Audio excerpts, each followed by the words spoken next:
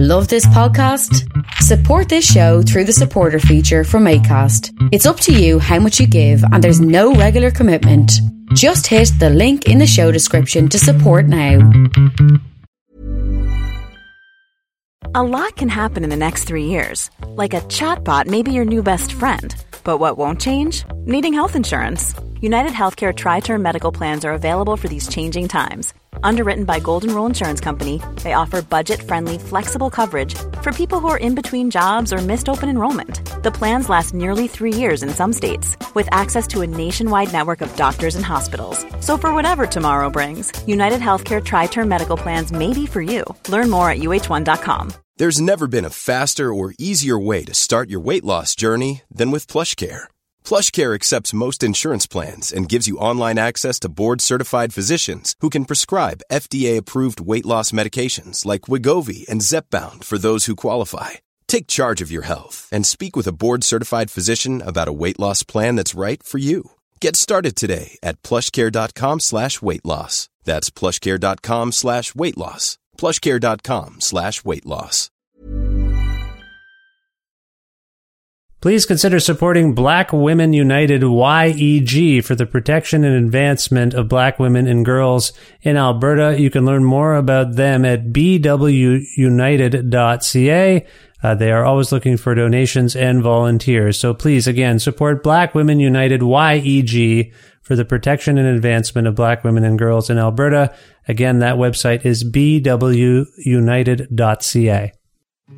My name is Frank Silvestri. I'm from Philadelphia, Pennsylvania, not a Canadian. And Philly's really close to New Jersey, by the way. And I'm here to talk to you about why I am a Patreon supporter of Vish Khanna's Creative Control podcast, the unique long-form exploration of music, comedy, art, geography, and so much more. Vish is an incredible interviewer who has a charming, disarming, funny, reverently irreverent style, which feels a lot more like a conversation with friends than a podcast interview. These conversations have included talking to people like Jeff Tweedy, Nels Klein, Ira Kaplan, Dan Romano, Carson McHone, the White Hot Lung, Juliana Riolino, and one of my all-time favorites, the Sadies.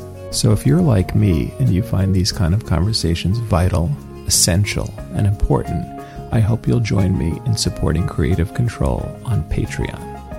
To make your flexible monthly donation to Creative Control, please visit patreon.com/Creative Control today.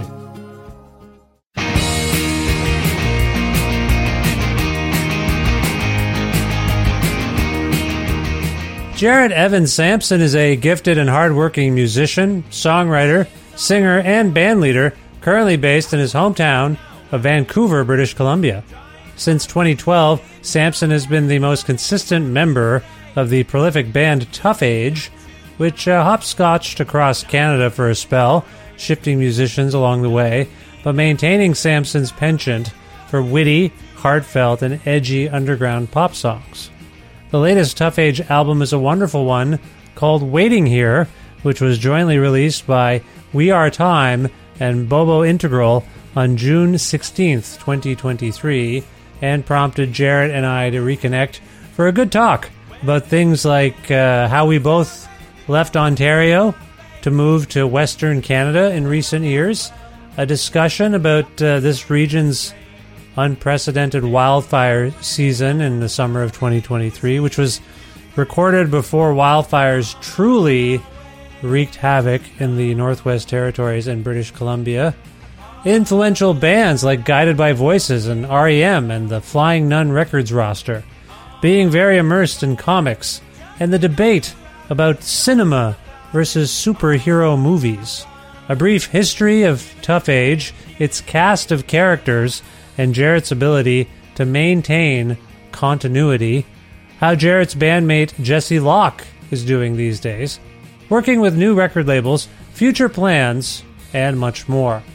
A part of the Entertainment One network with the support of listeners just like you who follow and subscribe to this donor-driven podcast and spread the word about it and make flexible monthly donations at patreon.com/Creative Control with additional support from Blackbird Music, a wonderful record store with locations in Edmonton and Calgary, Alberta. and very friendly people who work there. I just saw a couple of them on the weekend. It was great. I got some records. It was fun. You can get records from Blackbird as well. You don't have to live in Edmonton or Calgary where they have bricks and mortar locations. Just go to blackbird.ca, type in what you want. If they've got it in stock, they'll ship it right to your house. How do you beat that? Again, learn more at blackbird.ca. Plus, in-kind support from Pizza Trocadero, The Bookshelf, and Planet Bean Coffee in Guelph, Ontario, and Grandad's Donuts in Hamilton, Ontario. This is episode 797 of Creative Control, featuring the lovely and talented Jarrett Evan Sampson from Tough Age, with your host, me, Vish Khanna.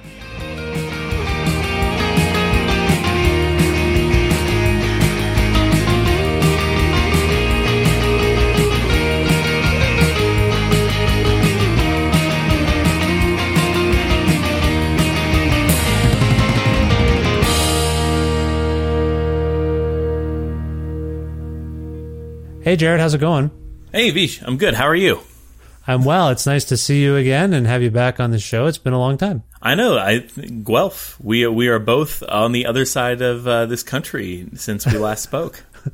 That's right. I am from Ontario originally and was living in Guelph the last time we convened for a radio broadcast / interview thing. And at the time you were in Toronto. You were living in Toronto, right? Correct, yeah. Yeah.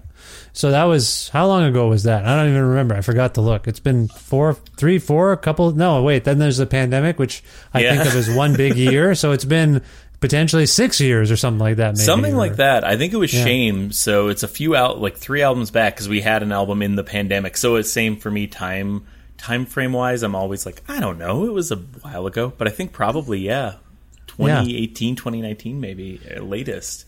Yeah, and so, this is a question I always ask people, but it's particularly germane. Where in the world are you as we're speaking, Jared? I am at my first and new home back in Vancouver, BC. Back in Vancouver. How are things going in Vancouver for you today? So far, so good. It's a nice day. I live in a weird condo building. I live directly above a McDonald's that is currently venting fry smell into my apartment. Oh, That's no. weird. It doesn't often happen. But yeah, other than that, everything is so far so good today. Yeah. Oh, man. How's Edmonton? How is Edmonton today? Edmonton's fine. Yeah, it's good. I mean, it's the weather has been strange. It's been like extremely. As I'm speaking to you, we came out of like a very hot spell, and now it got cold. My wife actually turned the furnace on from the air conditioner to the furnace setting on the thermostat, which I don't mean to brag, but we have both, and that's new for us. And that's one of the reasons we moved. From Ontario, we couldn't get a good house and a roomy enough house. We had a 2-bedroom with 4 people, so we were like, we head west, where the land is cheaper and the jobs are plentiful, because it turns out no one wants to live out here, I think, is one of the reasons why. And but it's nice. I do like it, but yeah, it's been sort of up and down. And then you're in British Columbia, so I don't have to maybe explain this to you, but we've been talking a lot about smoke and fire. And so every day the air quality goes up and down, and they say don't go outside without a mask if it's not if it's above 7 out of 10, and then anything below that's okay. And it's very surreal and dystopian, and masks all the time for the air, Jared. Don't you find that the air is not good all the time anymore? It's very strange, yes. Yeah. I feel here, I kind of got here after the worst of it. It was pretty bad last year, and then now Ontario's getting hit, and I'm like, oh, my poor friends. Now, welcome.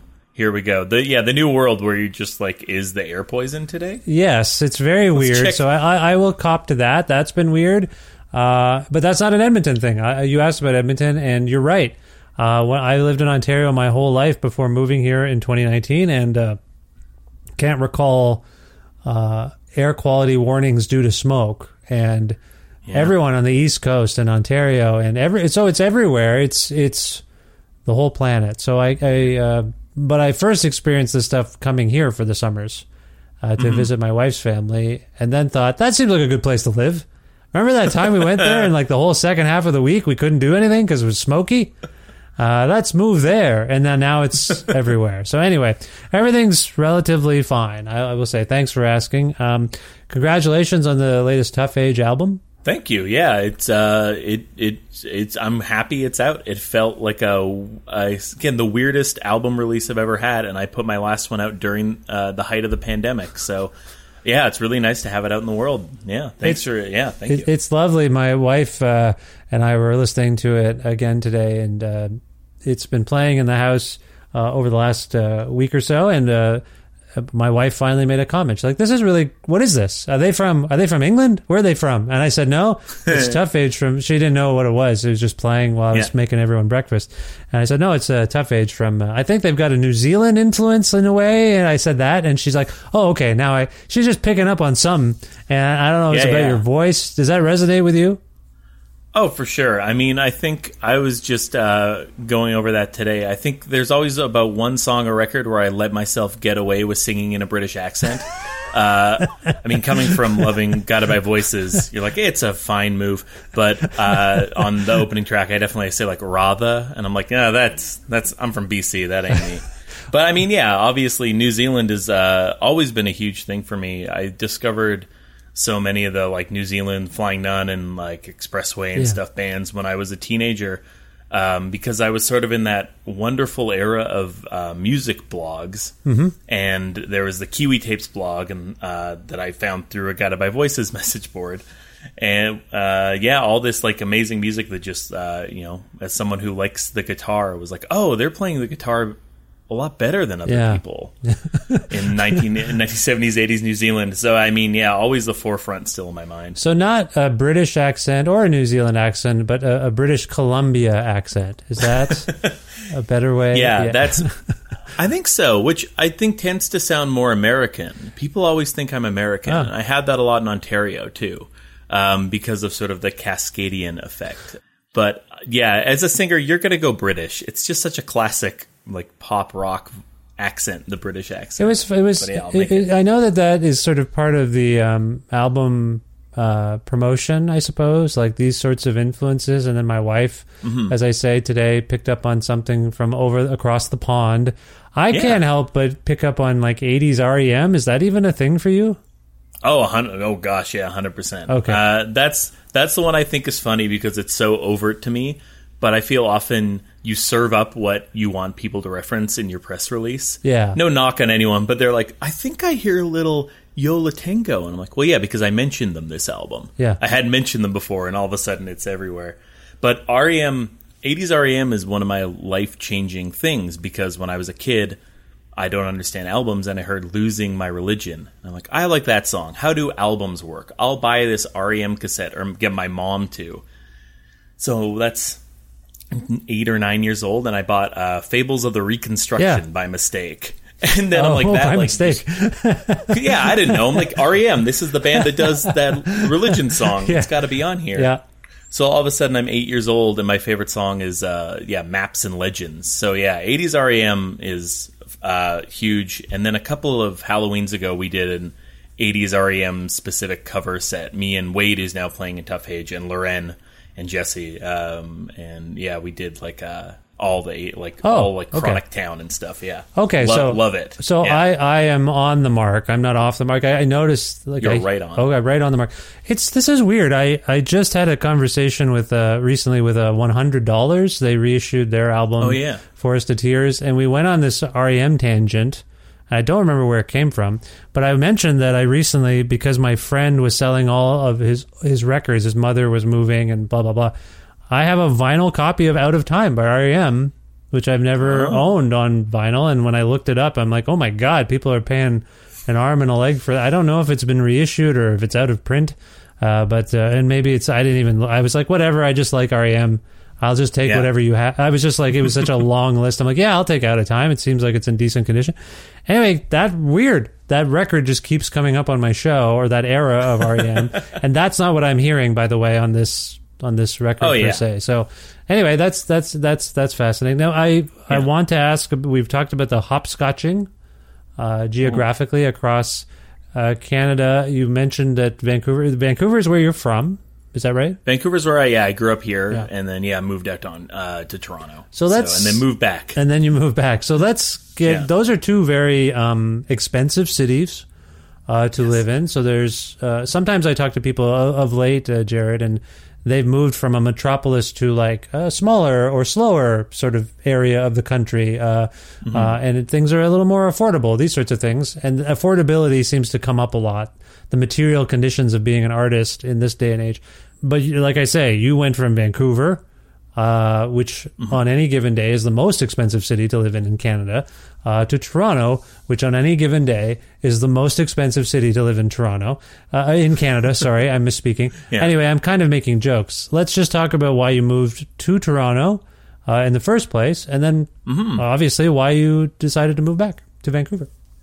Yeah. I think that somewhat uniquely, not to position this as, oh boy, but most people I knew living in Vancouver, especially through art scenes, came here. And they would have grown up even, say, in like Campbell River or Salmon Arm or somewhere and come to the city for school. But I grew up in Vancouver. Right. So my parents moved here from Winnipeg when I was 3 months old. So they moved at a time when it wasn't unaffordable.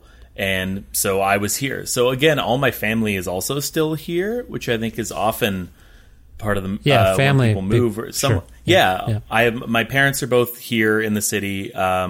My brothers are they're out a bit because of this affordability, but Squamish and Coquitlam, so very close at hand. So everyone was here. And then similarly, when we moved to Toronto, Penny is from Toronto, grew up in Toronto, family from the city. So we moved back because her mom and her siblings were there, and they have all since left. None of them are still living in Toronto now. But yeah, that was her upbringing as well. So when we went to move, she had actually, and I'm sorry to all my friends in the lovely city of Ottawa, but she had wanted to move to Ottawa, and I said, I'm not moving to Ottawa. So Toronto was sort of the compromise because Penny didn't enjoy growing up there. But same, I felt I didn't enjoy growing up here. Yeah. And then I'm back and I'm enjoying it much more. But Toronto was sort of the compromise. I just want to interject because I laughed at you. I have friends in Ottawa, lovely friends. Yeah. I've enjoyed playing in Ottawa as a musician and visiting Ottawa, but I've talked about this on the show. It came up recently with the artist Kai Brooks, who spent time living in Ottawa, and we talked about how there's like a chip on people's shoulders in Ottawa. I feel like there's often a chip on people's shoulders in Canada who don't live in Toronto, because Toronto gets a lot of attention. Ottawa gets a lot of attention. It's the political capital of the country. So people focus a lot of resentment on Toronto and Ottawa when they live outside of those cities. When you said to Penny, who, by the way, for those listening, Penny's your partner, is that correct? Yeah, it's my wife. Your wife, and who was in Tough Age and is no longer in Tough Age. And I want to ask, we'll get into membership changes because it seems like it's been a lot of musical chairs, quite literally, and we'll get into that. But when you say to Penny, I do not, under any circumstances, and I'm putting words in your mouth now, want to live in Ottawa, Ontario, why did that come to your mind at that time? I have so many wonderful friends. Playing there is always great, but part of the unaffordability you were talking about growing up around is I've always had a day job, and I've worked full time since I was 15. Yeah. In other fields, and I like that because it sort of allows me to do what I want with my art. Ottawa is not a city that I could move to and find employment in the very niche fields that I am employable in. And I do not speak French, because one of the other problems about growing up out west is they let you drop out of that as soon as you want. And they're like, oh, go take Spanish, go take Japanese. I'm like, sure, let's explore that. Now I will be fluent as a teen in nothing. Right. Great. Right. So Ottawa, especially a city, so many jobs and people I know work in fields that require, speaking both languages.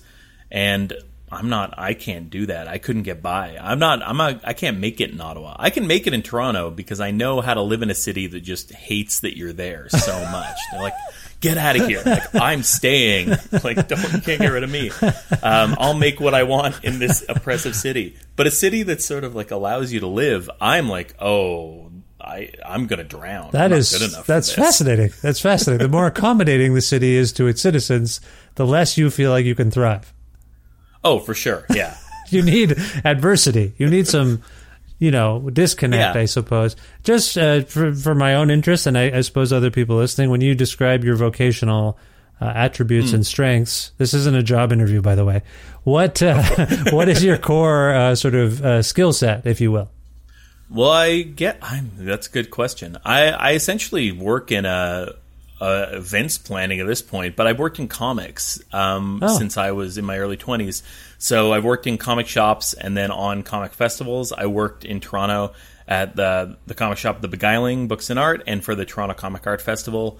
I'm the kind of guy then also threw all the shows in the Beguiling basement because I'm like, this looks like a space you can do shows.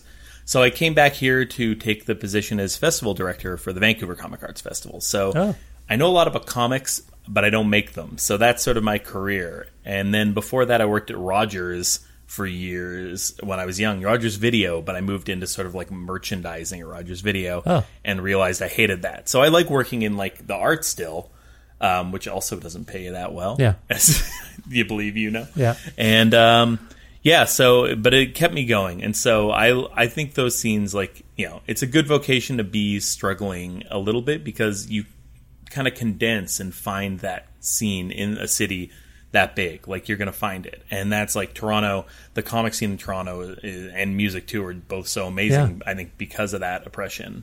The city that's like, move to Hamilton at best. That's right. That's a lot of what seems to happen in Ontario, that kind of migration, I suppose, to slightly smaller but still big cities. So you are interested in comics but are involved in a kind of administrative aspect of it. Are you an illustrator at all? Nothing. I have no skill sets, which some could say has not stopped me to pursue other artistic endeavors. But I really love comics. Comics and music are the things I love. But for me in comics, because I know I can organize, I really like being in positions where I can take all that off and like for people in those roles. And that's something too why I like throwing shows, is I like to take on these things like responsibilities or roles to assist other people in like flourishing. And music, I feel I can do both. Comics, I'm just a really good retailer. I'm really good at setting up the events. I can, solve a problem, like put a fire out at, if something's going on. Yeah, I like that. It's sort of just like a way to enable and help people in communities, and very often also lead to paying them in my current job, which I love so much. You like paying people? I love paying people, and I love not giving notes. Oh, yeah. Because I'm self-aware enough, to know if someone hired me to make music and then said, what if? I'd be like, okay, well, bye. Guess you don't want the music, right? Why would you ask me to? Very good. No, that's good. You know yourself. That's good to, I tried it. Yeah. As we're speaking, and I don't mean to go on a great tangent here, but as we're speaking, there is a real dialogue about comic books in film. And whether or not that's a good or bad thing for filmmaking. I'm sure you're aware of, you're on the Twitter, I see it all the time. So I'm sure, or on social media, maybe even at this point. But yeah, I'm sure you're familiar with Martin Scorsese's opinions and how that's been memed and whatnot. Scorsese is among and Coppola, the old school filmmakers are among the ones being like, it's fine if you like comic book movies, but this is not cinema, these kinds of terms, and then they get backlash for being too highfalutin. And I have instituted a movie night in my house, and everyone in my so there's my wife and 2 young children, and we all get a shot at picking a movie. And we just went through the Indiana Jones quadrilogy. I don't know what the name of a 4 movie thing. We haven't watched the new one yet, but those are kind of comic book oriented, but I never thought of them that way as a kid. They were just cinema and good movies. But when my son in particular would be like, let's watch a Marvel movie, I'm like, okay. And then at some point I have like Martin Scorsese on my shoulder being like, this isn't really a movie. And then I got it now. I'm like, yeah, is this a movie? Sorry, this is where I'm coming from. I've seen them all. I enjoy them. But when I get into the dial into like, is this actually filmmaking, or is this just all computer imagery and explosions all the time? There's every once in a while like a little bit of a joke, a little bit of dialogue. Anyway, I'm really being reductive. What is your take in your community maybe about the mainstream discussion about the significance of the rise of comic book films and their success, and now I think, like all movies, their failure. What do you make of what's going on in terms of comics in the pop culture these days? Well, it's interesting because the comics communities that I'm in are actually very like adjacent to that, but very more like the highfalutin side of comics, right? Like the same sort of thing. Like they're drawn in quarterlies, your Fantagraphics, doing stuff that's like the same idea, like the Martin Scorseses of the comic book world. But I obviously came to that from being like, I like when Spider-Man punches someone. And I have a great love of those comics still as well. That was one of my unique qualifications at The Beguiling, well regarded as like the snobbiest store of all time, is that I could work on the main floor and talk about like all that stuff and be like, oh, you want to come down and get an art comic, but I can also tell you what happened in Amazing Spider-Man number 372. Yeah. The movies I think are absolute hot garbage, and I don't even watch them anymore. Okay. All right. Every now and then one breaks through, but like it's the monkey's paw reality where if you had told me as a child, like they're going to make a Black Widow movie and you're not even going to watch it because you don't care. I'm like, I will be there opening night. Yeah. I also think there is a thing sometimes, and I have sympathy as someone who makes sort of ostensible dumb music and thinks about it a lot. You know, I said like in music, the music you're allowed to consider art is like noise music or like, I mean, like, and it is like Bill Orcutt. That's art. But if you're in a band playing guitars, they're like, well, that's not art. Yeah. But I think about it a lot. But I do think there's like a rub where people are like, what I like also has to be the best or has to be intelligent. And as a kid, I was so interested in film too. And like 16 going to the Cinematheque here in Vancouver and watching like every Ozu movie and being like, this is incredible. Or like all the documentaries of Nicholas Philbert and being like, this is art. I was still going home and watching Hard Target on TBS. And I'm like, I love this movie so much. But I wasn't writing, being like, this is so, I'm so smart and people don't appreciate this. It's the same. I'm like, well, it's great, but they don't have to be the same level. And comic book movies, I think, became that so much. This idea as well that like Scorsese's just like, I mean, and then all that reduction of like, well, he masculine stereotypes. I'm like, go watch Silence and tell me, like you've seen one of his movies. And then they made a Scorsese comic book movie, and it was awful. That Joker movie. I'm like, oh boy. Whew. It's sort of like... Oh, like, you mean they remade The King of Comedy as Joker. Is that what you mean? Yeah. It's just so clearly like inspired by those. They're trying to be Taxi Driver or those early, like Mean Streets even a little bit. Well, no, Joker is clearly King of Comedy. Like, clearly. Yeah. I mean, they cast De Niro in it for crying out loud as Jerry Lewis's character. And it's... Yeah, like, can't I just have King of Comedy and a Batman movie? Like, why do they got to be together? Do you think there is a... Okay, so here's the thing. As I say this stuff to you, for family movie night? Yeah. We couldn't pick something, and I don't remember whose choice it was, but we wound up watching the Sam Raimi Spider-Man, the Tobey Maguire Spider-Man. And then my daughter liked it so much that we spent the next day on this, as Jared and I are speaking, it was a long weekend in Canada. We uncharacteristically had a second consecutive movie night, and we watched Spider-Man 2. Very entertaining. Somehow, this is what are those from? Like the mid 2000s or something, or just after 9/11, I think. Yeah. So I enjoyed them, and they felt smart, and they felt like they had a good story. And then weirdly, Superman 2 was on the television, which was a big movie for me as a kid. Mm-hmm. Makes absolutely no sense. Nothing. As I was watching, wow, nothing they're doing makes. Why would he do that? Superman trips and falls. Why would Superman, even as Clark Kent, trip and fall and give his identity away? That didn't make any, and nothing made any sense. But do you think there was a high point for these kinds of films? Because, and I don't know if you care for them or are going to buy what I'm saying, but I found the Christopher Nolan Dark Knight trilogy, Batman trilogy, to be very engrossing. I still watch them from time to time. I'm rewatching that show Succession on the HBO. I just started watching that. You've never seen it. I'm realizing now from the shots and the music and the way the tension swells in this drama about finance and family, I feel there's a huge influence from Christopher Nolan on that series that I haven't heard anyone really ever talk about.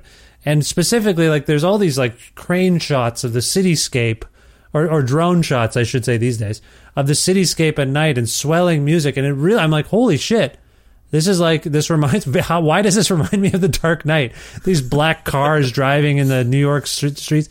Anyway, sorry, I'm really on several tangents here. No. But do you think there's a high watermark for that, where the cinema part, like the purist cinema and storytelling and the comic book worlds kind of have collided in any unique way? Well, I think those Spider-Man movies are good because they understand they're adapting Spider-Man comics, so they're kind of ridiculous. And Sam there's Raimi something does fun a lot about of them. ridiculous Yeah. things. Yeah. Now it's sort of like, again, it's just like, for me now it's sort of, and actually the Christopher Nolan Batman movies I can't stand for a similar reason. Okay. I don't like them because it feels, it's like, what if these characters were just like the military? I'm like, well, I don't like the military. Less so on that one. And I do appreciate the Christopher Nolan movies' dedication to ridiculous voices. Yes. I really enjoy that. But putting Tom Hardy in masks. He was Bane, and then in Dunkirk, I'm like, is he Bane again? I don't know if you've seen Dunkirk, but he's flying around, and most of the movie he's wearing a mask, and I'm like, poor Hardy, like he can't ever show his face in a Christopher Nolan movie. Yeah. That's the takeaway from those for me, is like me and Fran just being like, and this gives you power over me. You're like, I love his ridiculous voice, and he committed. So, and I think they're even like him, like Venom. I saw Venom. I had been in Japan when it came out for about a month, and I wasn't yet fluent enough to really speak, and I hadn't had a good conversation. And I watched Venom, and it was a weird reintroduction to hearing and understanding the language that you speak. And I loved his commitment. So I'm like, that might be my high water mark. It's like a Laurel and Hardy movie. It's ridiculous. Right. Yeah. But as for actual good movies, I don't know. I mean, I like that first Superman movie a lot. The first one with Marlon Brando, and that one's good. I like that one. Yeah. I like those ones quite a bit. But yeah, I don't know. I mean, I think as a kid, I was reading all those comics, and I was still going to see The Human Condition. Yeah. And it's like, these are two things that I can take in. Yeah. I wonder, And the first, maybe I will say, so I was 11 or 12 when the Tim Burton Batman came out, and I think that really relaunched this notion of these movies after the Superman series kind of petered out. Superman 4 and 3 and 4 were quite... Oh, yeah. So the Batman movie came out, and I was telling my wife, I still, at my parents' house, I have the Batman cereal box. I have the Batman giant slushy Slurpee cup, and I have I had everything. I had magazines. I loved it. And that's my guy. So I appreciate what you're saying about the Nolan thing, and I hadn't really pondered how militaristic it was. But again, I'm like, everything everyone enjoys, no one's right or wrong about any piece of art, I feel. And that's maybe also the thing on that. I'm like, all art is subjective. You like it or you don't. Yeah. I don't like when people grandstand. And I think like when you're passionate, you often sound like you're saying something's wrong. But it's like, again, I love Hard Target. Like, it's a great movie. Yeah. Stuff like that. There's lots of terrible things that I love so much. I watched Twins the other day. Yeah. Twins. Oh, God. I love Twins. It's good. It's ridiculous. It held up somehow. We were like, it's actually pretty good. So, anyway, sorry. Quite a number of tangents there. But I wonder if your immersion in comic books and comics has influenced you as a songwriter or as a musician in any particular way. I can't at the ready suggest I can see some parallels or connections, but what about you? Do you think it's helped you or informed your narrative skills or your writing in any way?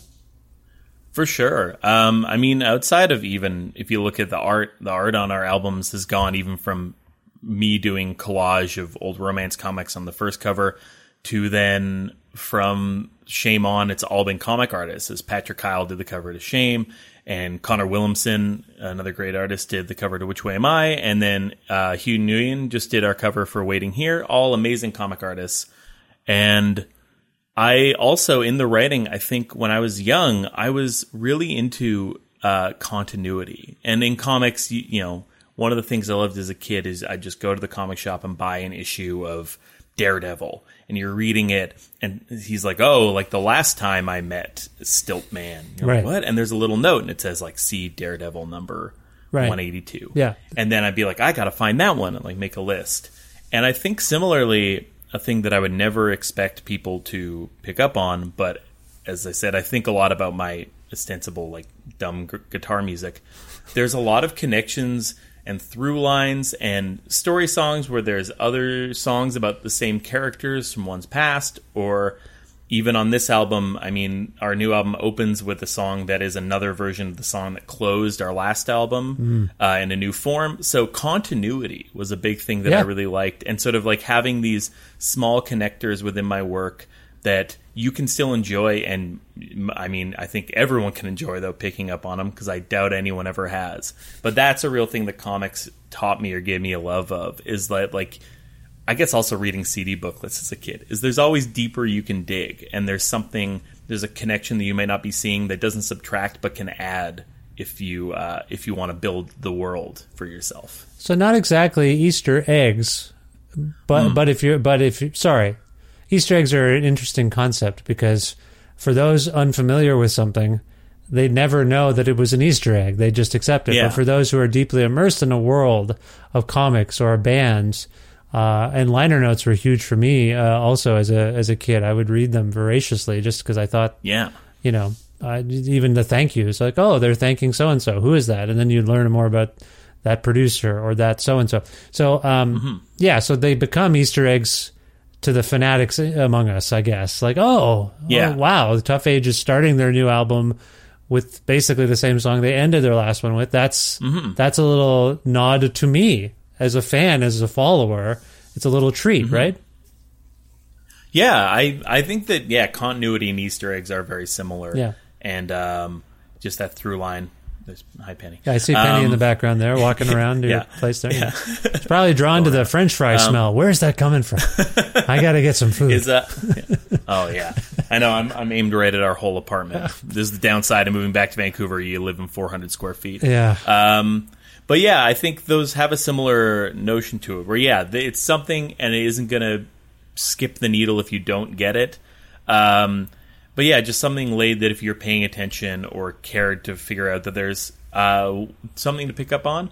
And I think maybe the difference is with the continuity, there's ones people would never pick up on unless I said. And that's, say, like, to me, there's a song on our second album called Castigation, and then one of the characters from that song is also the protagonist of the song Possession on Which Way Am I?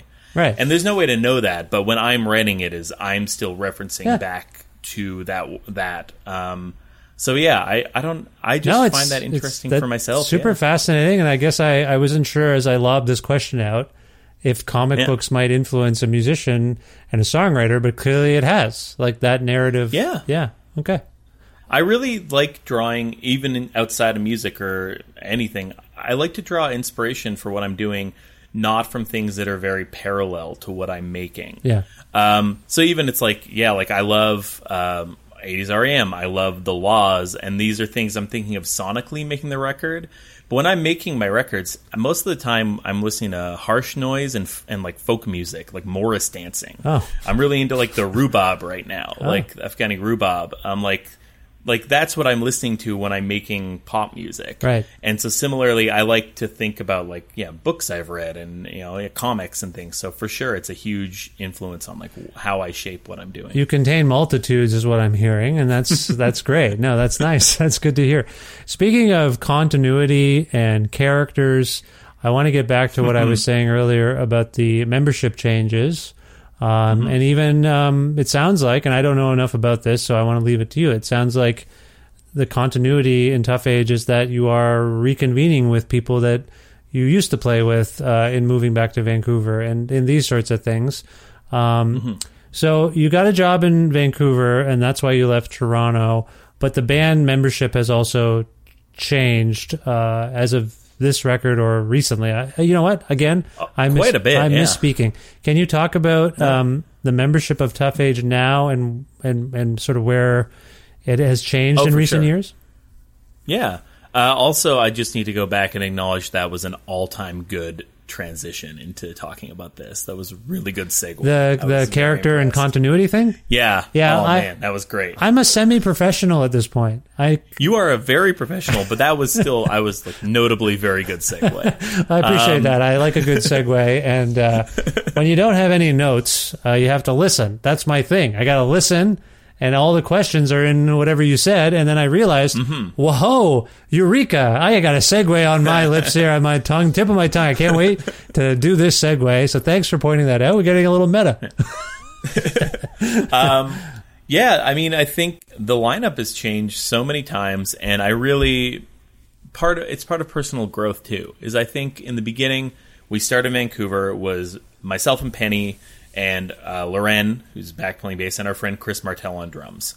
And that was the first 2 records, the core lineup. But even within that time, Penny had gone temporarily to Ottawa, so my friend Jay Clisby, I used to play in Apollo Ghosts with, had joined on guitar for a while, and then you'd go on tour, and Chris couldn't go on tour. So our friend Mac, who plays in lots of bands, is in Joe Past, some other things, would come on tour. Then we go on a bigger one. Our friend Kate is going to come play drums. And then, Penny's back, and so Jay is going to do this. And, it just, kept changing. So when we moved to Toronto, I had this idea that we would still keep it going and sort of do Tough Age West, Tough Age East. Yeah. But in hindsight, that's also a very selfish way to do it. It's like I get to have every version, and I was taking something from the people on the West Coast and not extending full band status to the people on the East Coast. So at that time, it was the old band, and then in Toronto, we were playing with Jesse and our friend Paul Otten. And then I was like, this is not sustainable. We had gone on a big tour, and I kind of just had to be like, we need to figure this out. We had someone leave because they didn't like that, and you're like, I gotta figure this out. So we reconvened and just became Penny and Jesse and I. And that was sort of like a weird decision, or I was like, is it a different band? What do we do? But I still really felt like it was the continuation of what I had been doing. As the years have gone on, and having gone through all this again, I'm like very much more come open to the idea of a band as that group of people. And I think of something like a band like The Bats has just been the same 4 people for 40 plus years, and they just do it. And there's such a power in that I felt I was losing by acknowledging that I love the personalities that bring something to your music, because it changes it in ways you'd never make the same song with the same person playing bass on your music. Well, like, I needed to recognize how much that meant to me and stop being selfish and being like, but I want to keep going. I want to do this. So we had that 3-piece lineup, and became just Penny and Jesse and myself.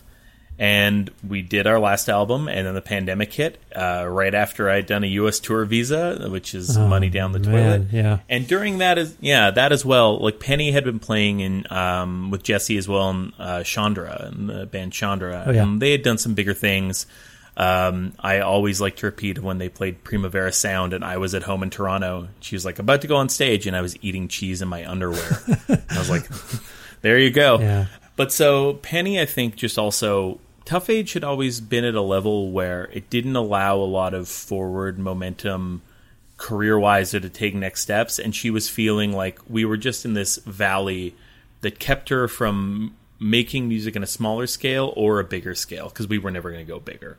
So I could sort of feel like she really wanted out for a while, and Penny and I's communication is usually amazing. Like, Penny is the greatest person I know, and our relationship is the foundation of my life. And it was very strange to be like, but I feel like you don't want to play music anymore. And she wouldn't really commit to it. And that was during a lot of the making of the last record. So I had sort of decided, especially as we contemplated moving back to Vancouver, like, this is going to be it. Because I'm not going to go back, find another drummer. Like, Jesse is now, I mean, after me, been in the band the longest, and like someone whose artistic connection and collaboration means so much to me. So this is it, probably. And so I sort of wrote the last album as a backdoor final record. And then Jesse ended up moving to Vancouver, even before we did. Right. Jesse said, like, hey, I'm moving to Vancouver. We're like, oh, okay. So all of a sudden I'm like, hey, there's a future. And then when we got here was finally when Penny was like, I just don't think I can keep doing music in this way. Mm-hmm. So she was out, and I was like, who knows? And I've been friends with Loren this whole time, and I love Loren, and I just think is like one of the most wonderful people I know, such an amazing musician. And I was really like, I wonder if we can play music more readily together again. And all of a sudden, Jesse and I were just like, what if we did this? So we reached back out, brought back in, and it was the three of us. And I was like, this is it. This is the final one. The old version and the new version all together. Yeah. We are Tough Age. And then I still had an idea that would be the end. And Loren is the one who called me on it, where she was like, why would I want to be in a band if you're telling me like we're done or you're telling me we're finished? And it was the final pillar of like, I want to collaborate with people. Nothing has to be finite. And then since then, we asked our friend Wade to join the band. So we're working on new material now with a fourth member again for the first time in 8 years. I'm very long-winded about this. I'm sorry. No, it's like, fine. You're on the right show. You're on the right show to be long-winded. Don't worry.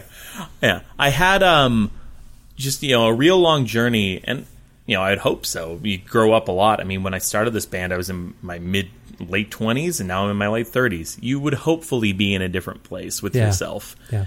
And it became much more, that I don't want a band to be like me and your granny on bongos, like the Marquis Smith philosophy. Mm-hmm. I really want it to be collaborative, but I don't have to keep putting these parameters on what that means.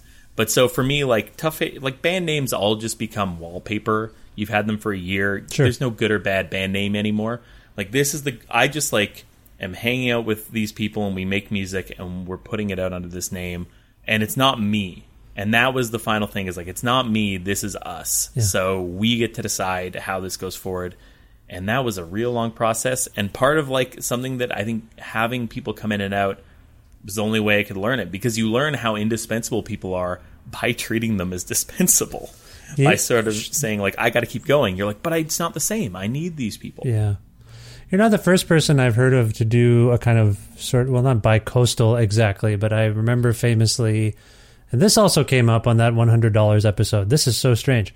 John Ray Fletcher had a John Ray and the River in British Columbia, and then moved to Toronto and had a new John Ray and the River with Anne from the BC version. Also moved to Ontario, I think, to be a part of it, and then he split Toronto and headed back for different reasons, and is now very much making.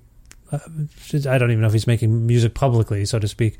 So there's some to that, maybe. I just draw this parallel because you're not the first I've heard of to go on this journey eastward and then decide to come back and keep the band going in some capacity, if you will. Mm-hmm.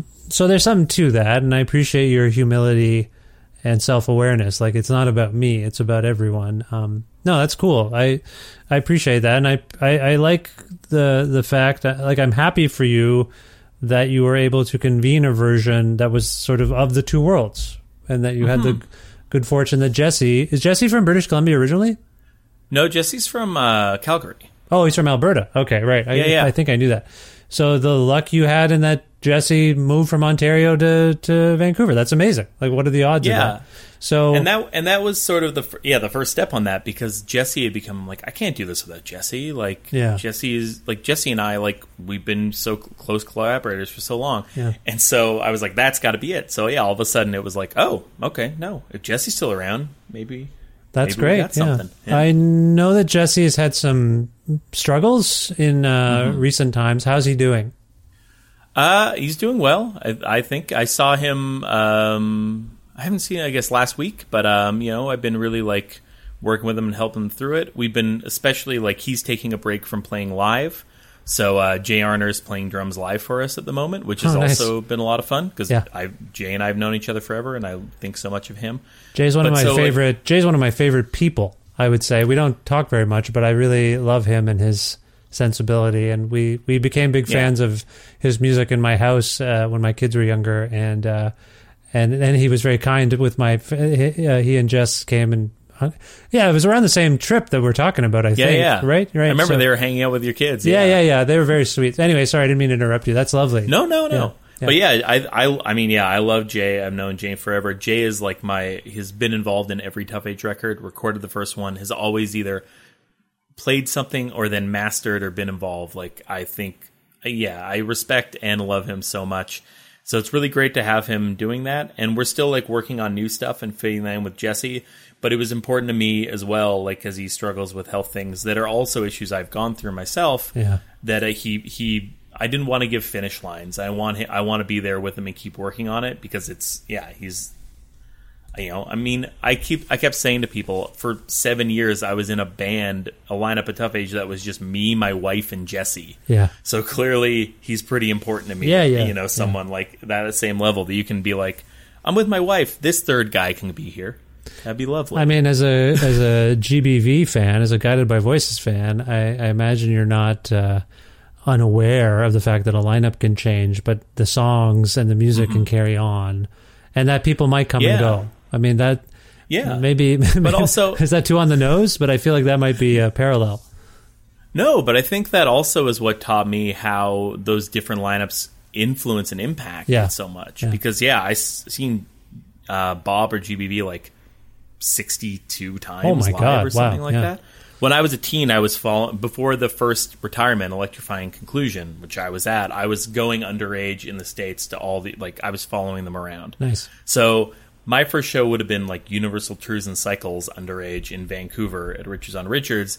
And even then was, I think, Jim McCann was on drums. And then the next time, Kevin March is on drums. And then I go and see the Robert Pollard solo shows, which is, he had just this nuts band for those. It's like him, Tommy Keene, John Worster, Jason Narducci, and I can't remember the other guitarist's name. I know he played with like Frank Black, and I can't think of his name. Wow. I'm sorry. No, it's fine. But just like all these shows, they're incredible. But they play GBV songs, and they obviously sounded very different from that other lineup. And then I saw the Classic Reunion, and they played those songs very different. And then you see the new lineup, and like Doug's back, but like it still sounds different because everyone else in the band is different. Yeah. So I think like maybe before I was like, see, you can just get whoever you need. But also from that, I'm like, but it totally changes the personality of the music, who's playing it. Built to Spill is a very similar example as well. Yeah, it's interesting. That's interesting.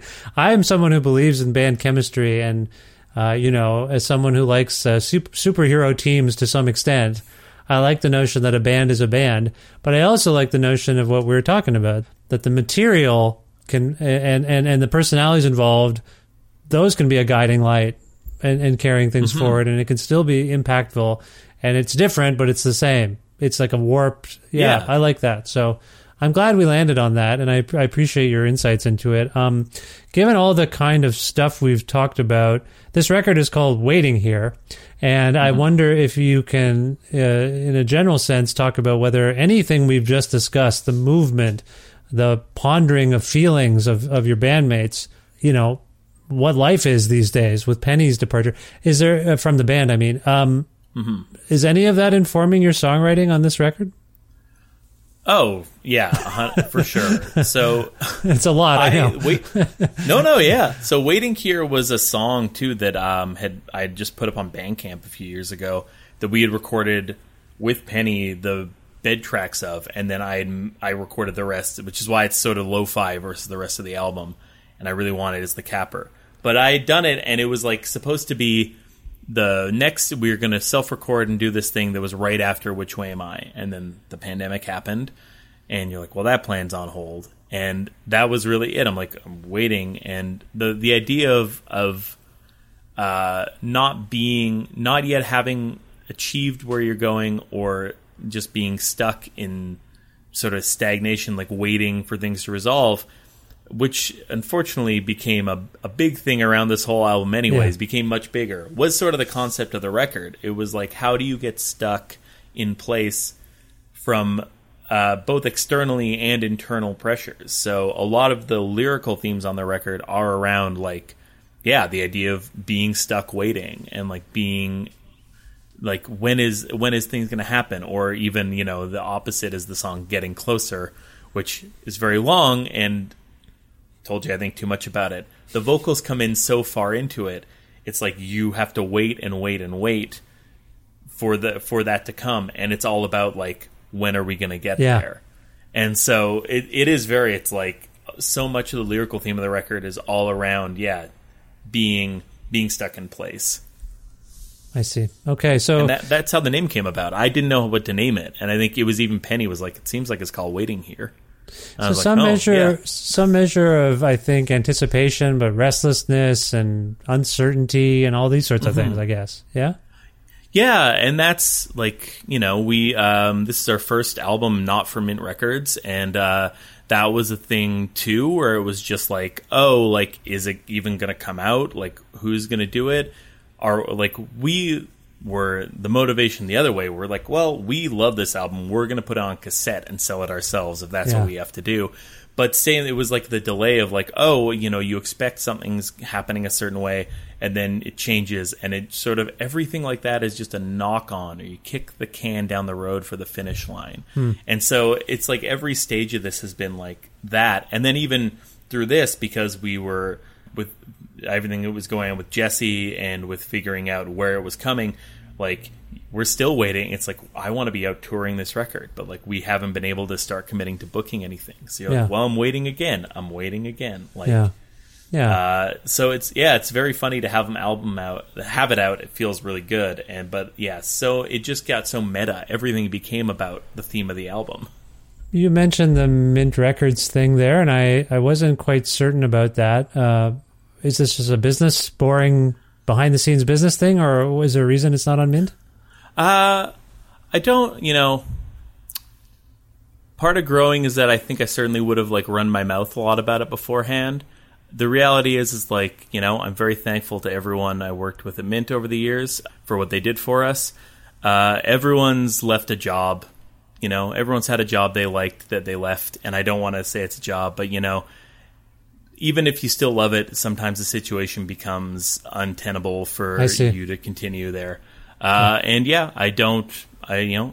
God bless them. I hope it keeps going and everything keeps going well. But the community I made through Mint was like so important to me and music. And I'm like, I would never want to, I'd never want to say anything bad against them. And also I was very excited to be having this opportunity and like to work with Bobo Integral. Like when we started talking to Gonzalo, who runs that label, who also has a fantastic band I love called Boys with Perpetual Nervousness. So like the Feelies reference point we both have.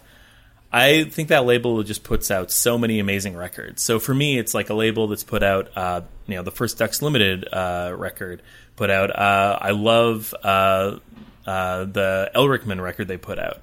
It's so great. And Boys with Perpetual Nervousness records, Field School, a band from Olympia that I really like the Motorist record, of course, Jesse had used to play drums in that band as well. It's like so many albums that I really love. It's like such a great label, and his enthusiasm for the record, like he came in and was just like, these are the singles, this is what we do, like I love it, like this is it. It's been really, really nice and sort of exciting, and maybe part of that is like why not just change it up and like work with someone who wants to do it. And it's been really nice, and I've seen it like getting into circles that maybe we weren't in before or other places, and like it's very exciting. We've never toured Europe, so hope we're we're stuck on it, but we're trying to get that together and go over and play shows. It's great. One door closes. Oh no, I went Desperate Bicycles. One door closes, another shuts.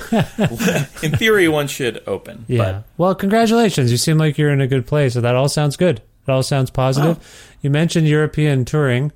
King of the Segways here again for you, everybody. What's coming up next for Tough Age at this point? I wanted to ask about road work, if that's something that's forthcoming, and also if you're already working on new stuff. Can you talk about those things? Yeah. I want to tour really badly, but it's become a very hard landscape to tour as someone without a booker. We do not. I've always just booked our tours. And again, that sort of level we're at, where a lot of people perceive us as being like not too big to play small shows and then too small to play big shows. I'm like, oh, where are we stuck at? I'm like, do you know that I used to just move 200 comic boxes out of the way and set up a PA so I could throw punk shows where I paid the bands all the money? Yeah. And I've been doing that for 30 years? Yeah. Please. But also because I'm getting older, a lot of my peers or people around me either got successful or hung it up. Yeah. So booking is hard because I'm sort of almost starting from zero, even though you've booked 5,000 shows for other bands, all your contacts are gone. Yeah. So I was trying, and it's been really, really difficult.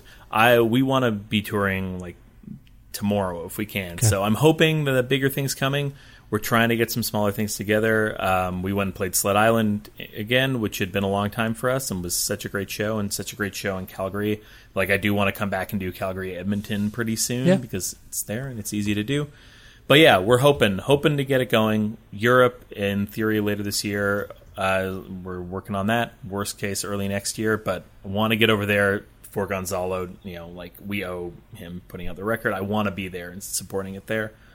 Yeah, we had our friend Wade join the band, so we are working. We got like an album worth of stuff already, and it's seeing what sticks, throwing some away. But working on that and on this new setup with the 4-piece has been really exciting to have that. So yeah, I'm just like, keep the train moving. Like I always say, like you just got to keep going, even if you end up sort of like, it's like you get to the airport early. Make sure you're prepared. Get to the airport early, and then maybe your flight gets delayed. But sure, you'll get on that plane eventually. Sure. Yeah. Well, that's great. I'm happy for you, Jared, and I'm glad we've had this chat. If people want to learn more about Tough Age, where would you like to kind of send them using the things that we use right now? Huh.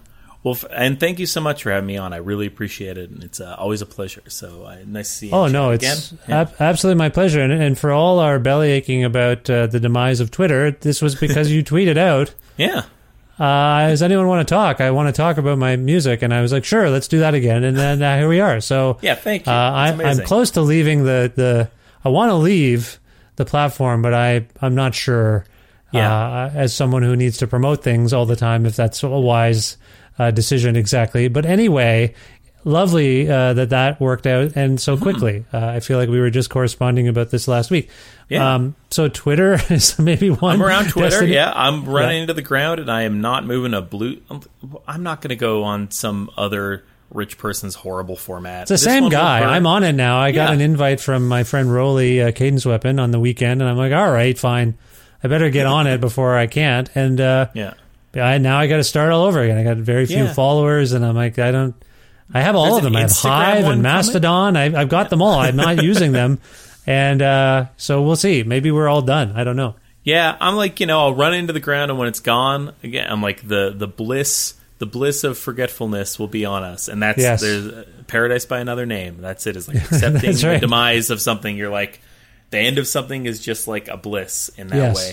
So, but we are still on there. I'm running my mouth, giving my opinions. We're on Instagram, of course. The other rich person's platform, Tough Age Band, and I'm doing some oversharing right now about the process behind the songs on this record. I just started on this week.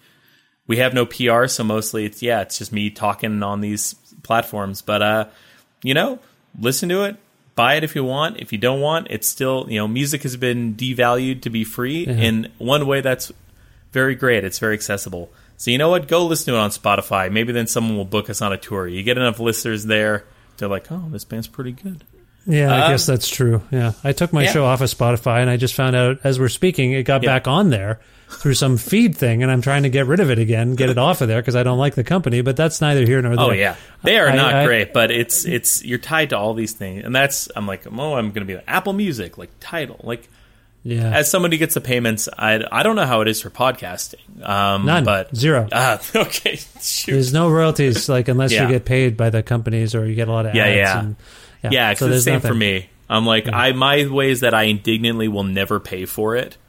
And that's how I make my stand. I'm like, I'll listen to your Billie Eilish ad to listen to today's top hits playlist till the cows come home. It's fine. Yeah. But I'm just around on social media, running my mouth much like this, and the music's all at Bandcamp and Spotify, anywhere you want to stream it. You can buy the record in Canada on We Are Time, which is Jesse and Chandra's label, and then worldwide from Boba Integral. I'm very accessible. Tough Age Band. remy@gmail.com. Remy, I'll talk to anyone about anything. Said, you want to talk about GBV lineups? I can talk about that for a week. It's been great. I'll link to some of the things you just said. That sounds great. Yeah. Thank you for being so open and accessible. If we can go out in a song, you did a nice little segue there yourself. I noticed you referenced Paradise by Another Name, but I'm not going to ask a leading question here. Is there a song from the new album that we can go out on, Jared? And if so, can you pick one for us and tell us why you chose it?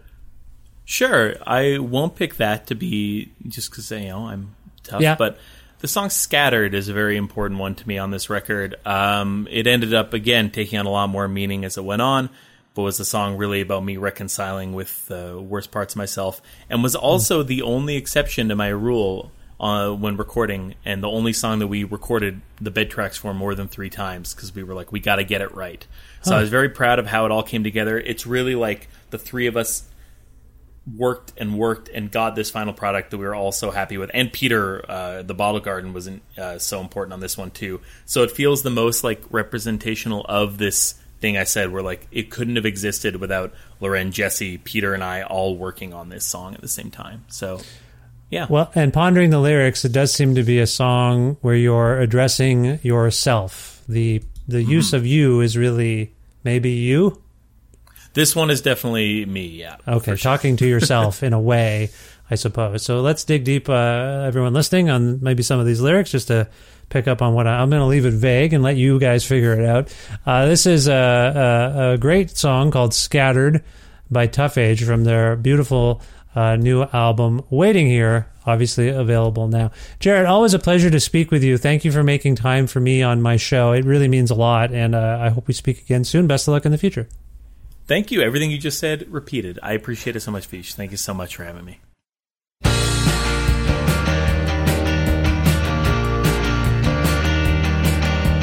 Trying to get along yourself, easier said than done. Leaving something out that's gone. Waiting just outside, waiting just outside, waiting just outside.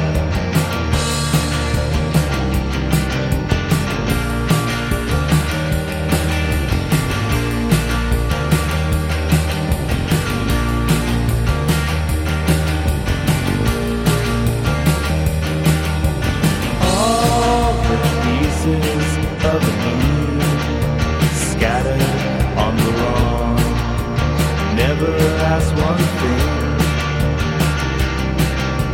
Seems it's lost in your head, seems it's lost in your head, seems it's lost in your head. Maybe you just know, maybe you got to go.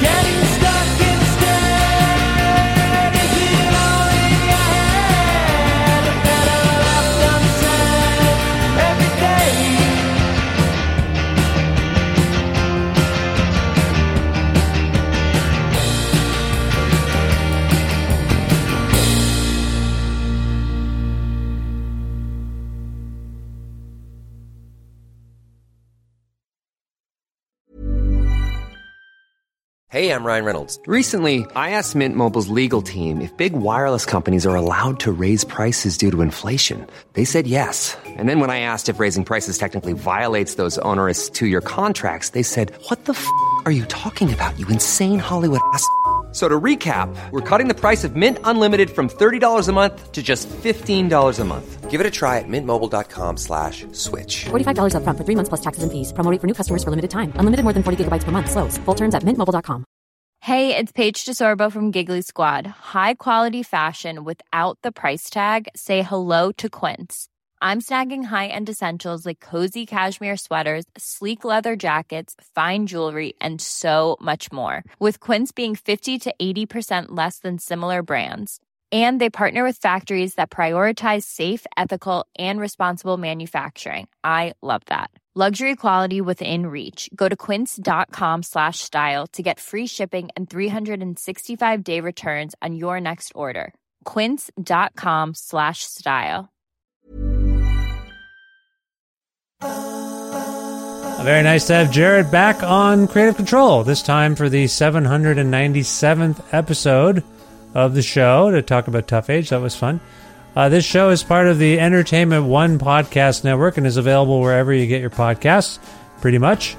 If you can't find an episode that you've heard about and you're looking for it, or you want to learn more about me and sign up for my monthly newsletter, which I'm several months behind on. I'm sorry. It's just been a busy time. You know, I got a new job. Like a day job. It's not really, I don't like to talk about my job too much on the show, but, you know, I had to get a new job. It's been a busy time. You don't need to hear about that. Anyway, it's taken a while for me to write a newsletter. I'll do it soon. Anyway, if you want to learn about all of that stuff, go to my website, vishkhanna.com. You can like Creative Control on Facebook, or follow the show on Twitter at VishCreative, or you can follow me on Twitter and on Twitter and Instagram at Vishkhanna. I'm also on Blue Sky and Mastodon and TikTok and all the other things too. But you just have to find me. It's just look for Vishkhanna, and there are other Vishkhannas. You might be surprised, but there are lots of us. But I'm me, and you know who I am. You'll figure it out. Anyway, follow me if you want. Also, please visit patreon.com/Creative Control to make a flexible monthly donation to keep this podcast running. $6 American or more a month grants you access to exclusive content.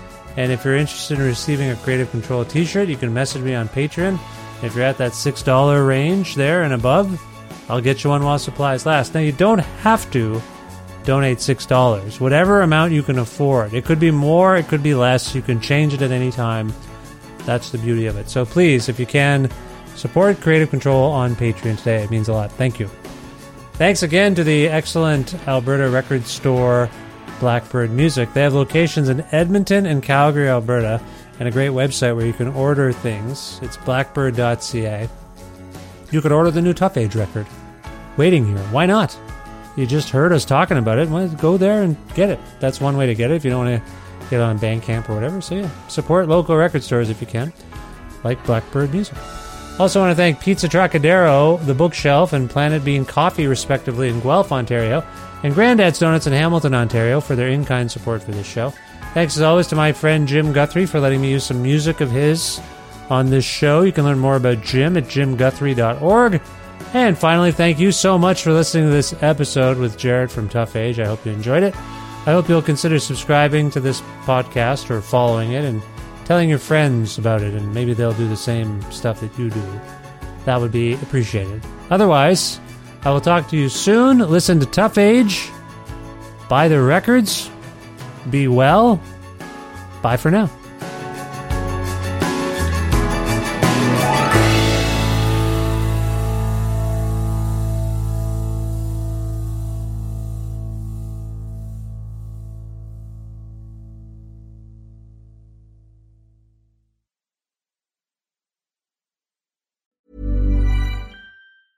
Planning for your next trip?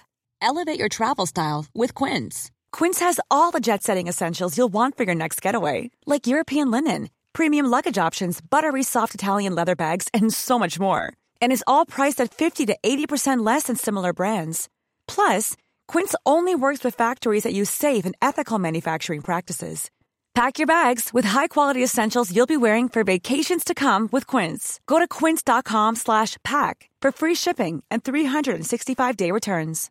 Imagine the softest sheets you've ever felt. Now imagine them getting even softer over time. That's what you'll feel with Boll & Branch's organic cotton sheets. In a recent customer survey, 96% replied that Boll & Branch sheets get softer with every wash. Start getting your best night's sleep in these sheets that get softer and softer for years to come. Try their sheets with a 30-night guarantee. Plus, get 15% off your first order at bollandbranch.com. Code BUTTERY. Exclusions apply. See site for details.